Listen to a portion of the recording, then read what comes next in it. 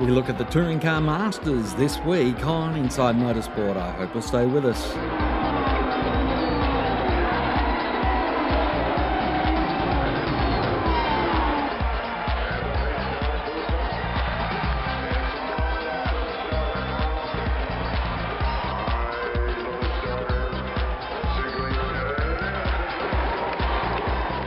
Joining us on the line is the winner of the Touring Car Masters outright category, gentleman Jim Richards. Jim, congratulations. It was a very interesting year because you had changed cars right late at the start of the year. Well, no, we changed. We ran the Falcon the whole way through. Now, obviously, we intended to run the Javelin, but we had a crash on the last meeting in 2012, which really put an end to the Jav. So I've rebuilt it now, and it's nearly ready to go. We had to reshell it. So the intention was after the crash that we would always run the Falcon all year. We wouldn't, we wouldn't try to get the Javelin going mid-year because preparing one car is enough without rebuilding one and preparing one, and that's when things can get complicated. So we always intended to run the Falcon the whole year, and it's done a fantastic job again.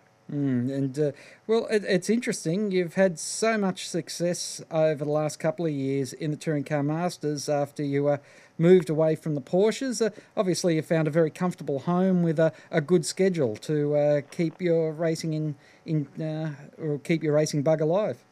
Well, listen, realistically, the Carrera Cup, I love driving the Porsches and especially Carrera Cup because the cars are so good, but realistically, it's a young guys class, really. There's a few older guys in there, but basically, I want to just relax and enjoy the racing and not put too much emphasis on the winning, but just, if you win one, you win one, but if you don't, you have a good time, drive the car as hard as you can, and just enjoy it. And I've got a great team, all my friends who come and give me a hand, and obviously they get paid, and it's a good atmosphere. The class is terrific. We can race cars like the Sprint and like the Javelin and be competitive. So really, whatever car you choose to run, you can make it competitive, which is good.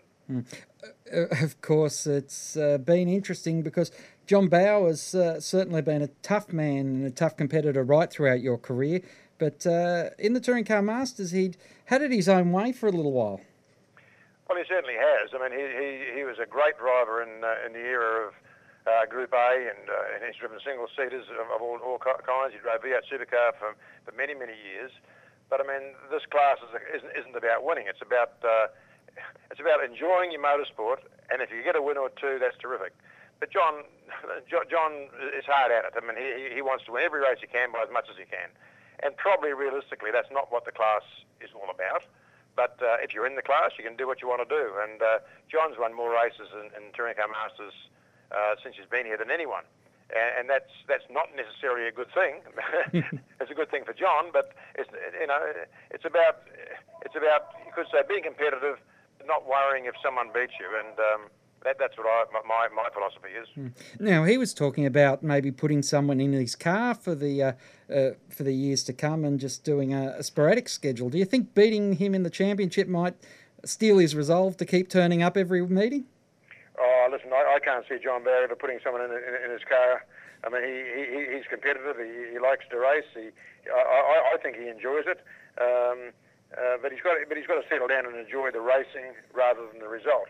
And when he does that, he'll enjoy it a lot more. But if he was to put someone in his car, that'd be terrific, no problem. But listen, the class needs guys like Bowie. That's just the way it is. If we had Russell Ingall and another one of the ex-V8 guys, no one would complain. All the guys in the class are realistic to how they go when they, when they are competitive. Bowe's an important part of the class, but sometimes he's a bit overwhelming with the fact that he wants to win by as much as he can every race. Now, last time we spoke was after your, from memory, second place at Bathurst in the Touring Car Masters. Of course, we talked privately about what you were going to do on Sunday, and Sunday worked out every bit as well as what we were hearing you were hoping for on Saturday. No, it certainly did. Steve and Frosty had driven together, I think, 6 times at Bathurst, and they'd been in positions, probably 4 out of that 6 times had been in a position to win, but little things have let them down. And it was just great to see them both driving so well. Steve in particular, because he doesn't drive all year now. He drove as good as anyone out there, and he held his end up, and Frosty drove brilliantly. The team performed really well, and they got a great result, which they thoroughly deserved, and I was absolutely rapt for them. Was it better than your second place finish for you personally? Because a lot of parents say their sons' achievements sometimes outshine their own. Oh, hell no, I'd rather Steve won every Bathurst that he ever goes in, and I come last. It doesn't worry me at all. I mean, I do it for the thorough enjoyment and the spreading the sponsor's name amongst the enthusiasts and amongst the people that watch our class. So I'm well past worrying if I win a race again, but I'd love Steve to win some more. Of course, you mentioned about your car having a significant crash, that being the Javelin at the end of 2012. At Phillip Island, we saw a fair bit of carnage going on behind you. Well, listen, it was all around us, to be honest, and realistically, listen, I suppose it's the guys that were at the front of the race at Phillip Island are guys who are always close and have won, but it was basically some fantastic racing there, but they've just got to cool it a little bit. I mean, you just got to respect the fact that everyone's on the track, everyone deserves their space on the track, and you've got to just think a little bit more about where you're driving and how you're driving. It's easy not to run into someone. It's really easy, and that's what they've got to just keep thinking about. But there was too much carnage, and there has been this year far too much damage to cars. I mean, it doesn't only affect the guy that runs into the person, it affects the other car, the other team, the other owner, whoever it may be. And really, we've got to get extra strict with that. Of course, there has been a fair bit of controversy in your category because you don't have a driver's standard observer like there are in other categories, and obviously the series has to look at that before they start 2014. Well, yes, we have had driver observers in the past, and that worked really well. But I mean, of course, the driver observer, obviously, a driver standards officer, is always not your best friend, because if he's going to tell you you're not driving well, of course you're not going to like him. But we need to get another one, and we need to be as professional as any other class out there. How many national titles do you reckon you've picked up in Australia, New Zealand, and of course there's NASCAR? I can't remember if you ran Auscar at all, but certainly road racing and rallying, you've got a few to your name. Listen, I wouldn't have, honestly, I don't know. I've never added them up. I don't know how many placings I've got. I don't know how many first places I've had. I mean, listen, I do it because I enjoy it.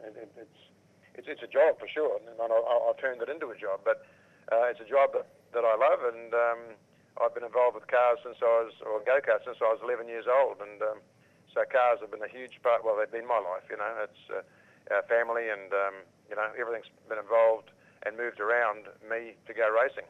And so you could say that I've, most of my life has been involved with car racing, but I've never added up how many first place, second, third. Would not have a clue. And to be honest, it doesn't worry me. But unlike drivers of today, you're still running the Spanners. About the only driver I've ever seen on the Spanners in the last 4 or 5 years has been Jason Bright. Yeah, listen, I don't do any work on the cars at the track. My boys do that. I've got 4 guys that come with me. And but at the workshop, I strip and take it apart, and then I've got the guys, Bruce Tyson, the guy that built the car, and Mick Webb, the guy that builds the engines. I give them the engines, and he does his job, gives them back to me, and I put it in. And if I'm running late, Webby or Bruce Tyson, I just get them down and get them to give me a hand, and they charge me a rate to do that. Well, Jim, looking forward to seeing you back out on the track in 2014, and I hope you have a great Christmas, and congratulations once again on the Touring Car Masters Championship. Thanks, Craig. My thanks to Jim Richards. Next week on the show, we'll wrap up all the action from the V8 Supercar Series from Sydney. I hope you'll join us then. Till next time round, keep smiling and bye for now. Insight Motorsport is produced by Thunder Media for the Community Radio Network.